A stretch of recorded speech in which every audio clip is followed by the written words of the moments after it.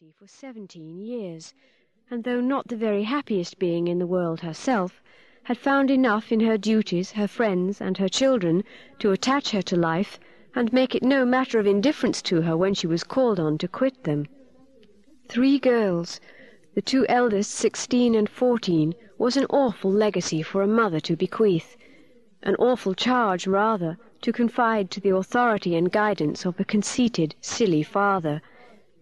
She had, however, one very intimate friend, a sensible, deserving woman who had been brought by strong attachment to herself to settle close by her in the village of Kellynch, and on her kindness and advice Lady Elliot mainly relied for the best help and maintenance of the good principles and instruction which she had been anxiously giving her daughters. This friend and Sir Walter did not marry, whatever might have been anticipated on that head by their acquaintance. 13 years had passed away since Lady Elliot's death, and they were still near neighbours and intimate friends, and one remained a widower, the other a widow. That Lady Russell, of steady age and character, and extremely well provided for, should have no thought of a second marriage, needs no apology to the public, which is rather apt to be unreasonably discontented when a woman does marry again than when she does not. But Sir Walter's continuing in singleness requires explanation. Be it known, then, that Sir Walter, like a good father, having met with 1 or 2 private disappointments in very unreasonable applications, prided himself on remaining single for his dear daughter's sake. For one daughter, his eldest, he would really have given up anything, which he had not been very much tempted to do. Elizabeth had succeeded at 16 to all that was possible of her mother's rights and consequence, and being very handsome and very like himself, her influence had always been great, and they had gone on together most happily. His 2 other children were of very inferior value. Mary had acquired a little artificial importance by becoming Mrs. Charles Musgrove, but Anne, with an elegance of mind and sweetness of character, which must have placed her high with any people of real understanding, was nobody with either father or sister. Her word had no weight. Her convenience was always to give way. She was only Anne. To Lady Russell, indeed, she was a most dear and highly valued goddaughter, favourite and friend. Lady Russell loved them all, but it was only in Anne that she could fancy the mother to revive again. A few years before, Anne Elliot had been a very pretty girl, but her bloom had vanished early, and even in its height her father had found little to admire in her, so totally different were her delicate features and mild dark eyes from his own. There could be nothing in them now that she was faded and thin, to excite his esteem. He had never indulged much hope, he had now none, of ever reading her name in any other page of his favourite work. All equality of alliance must rest with Elizabeth, for Mary had merely connected herself with an old country family of respectability and large fortune, and had therefore given all the honour and received none. Elizabeth would, one day or other, marry suitably. It sometimes happens that a woman is handsomer at 29 than she was 10 years before, and generally speaking, if there has been neither ill health nor anxiety, it is a time of life at which scarcely any charm is lost. It was so with Elizabeth, still the same handsome Miss Elliot that she had begun to be 13 years ago, and Sir Walter might be excused, therefore, in forgetting her age, or, at least, be deemed only half a fool for thinking himself and Elizabeth as blooming as ever, amidst the wreck of the good looks of everybody else, for he could plainly see how old all the rest of his family and acquaintance were growing. Anne haggard, Mary coarse, every face in the neighbourhood worsting, and the rapid increase of the crow's foot about Lady Russell's temples had long been a distress to him. Elizabeth did not quite equal her father in personal contentment. 13 years had seen her mistress of Kellynch Hall, presiding and directing with a self-possession and decision which could never have given the idea of her being younger than she was.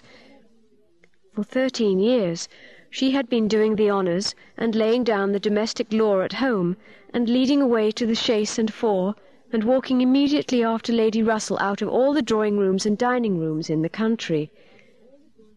13 winters revolving frosts had seen her opening every ball of credit which a scanty neighbourhood afforded, and 13 springs shone their blossoms as she travelled up to London with her father for a few weeks' annual enjoyment of the great world. She had the remembrance of all this. She had the consciousness of being 29 to give her some regrets and some apprehensions. She was fully satisfied of being still quite as handsome as ever, but she felt her approach to the years of danger, and would have rejoiced to be certain of being properly solicited by baronet blood within the next 12 months or 2. Then might she again take up the book of books with as much enjoyment as in her early youth, but now she liked it not. Always to be presented with the date of her own birth, and see no marriage follow but that of a youngest sister, made the book an evil. And more than once, when her father had left it open on the table near her, had she closed it, with averted eyes, and pushed it away. She had had a disappointment, moreover, which that book, and especially the history of her own family, must ever present the remembrance of. The heir presumptive, the very William Walter Elliot, Esquire, whose rights had been so generously supported by her father, had disappointed her. She had, while a very young girl, as soon as she had known him to be, in the event of her having no brother, the future baronet, meant to marry him, and her father had always meant that she should. He had not been known to them as a boy, but soon after Lady Elliot's death Sir Walter had sought the acquaintance, and though his overtures had not been met with any warmth, he had persevered in seeking it, making allowance for the modest drawing back of youth, and in one of their spring excursions to London, when Elizabeth was in her first bloom, Mr. Elliot had been forced into the introduction.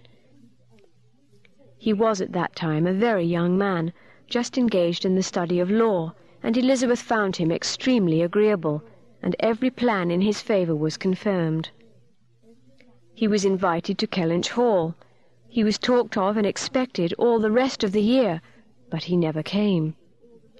The following spring he was seen again in town, found equally agreeable, again encouraged, invited and expected, and again he did not come, and the next tidings were that he was married. Instead of pushing his fortune in the line marked out for the heir and house of Elliot, he had purchased independence by uniting himself to a rich woman of inferior birth. Sir Walter had resented it. As the head of the house, he felt that he ought to have been consulted, especially after taking the young man so publicly by the hand. For they must have been seen together, he observed, once at Tattersall's and twice in the lobby of the House of Commons. His disapprobation was expressed, but apparently very little regarded. Mr. Elliot had attempted no apology, and shown himself as unsolicitous of being no longer noticed by the family as Sir Walter considered him unworthy of it. All acquaintance between them had ceased. This very awkward history of Mr. Elliot was still, after an interval of several years, felt with anger by Elizabeth, who had liked the man for himself, and still more for being her father's heir, and whose strong family pride could see only in him a proper match for Sir Walter Elliot's eldest daughter.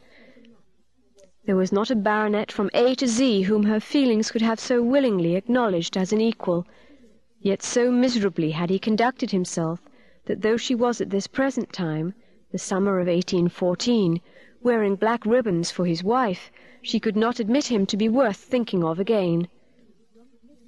The disgrace of his first marriage might, perhaps as there was no reason to suppose it perpetuated by offspring, have been got over, had he not done worse, but he had, as by the customary intervention of kind friends they had been informed, spoken most disrespectfully of them all, most slightingly and contemptuously of the very blood he belonged to, and the honours which were hereafter to be his own.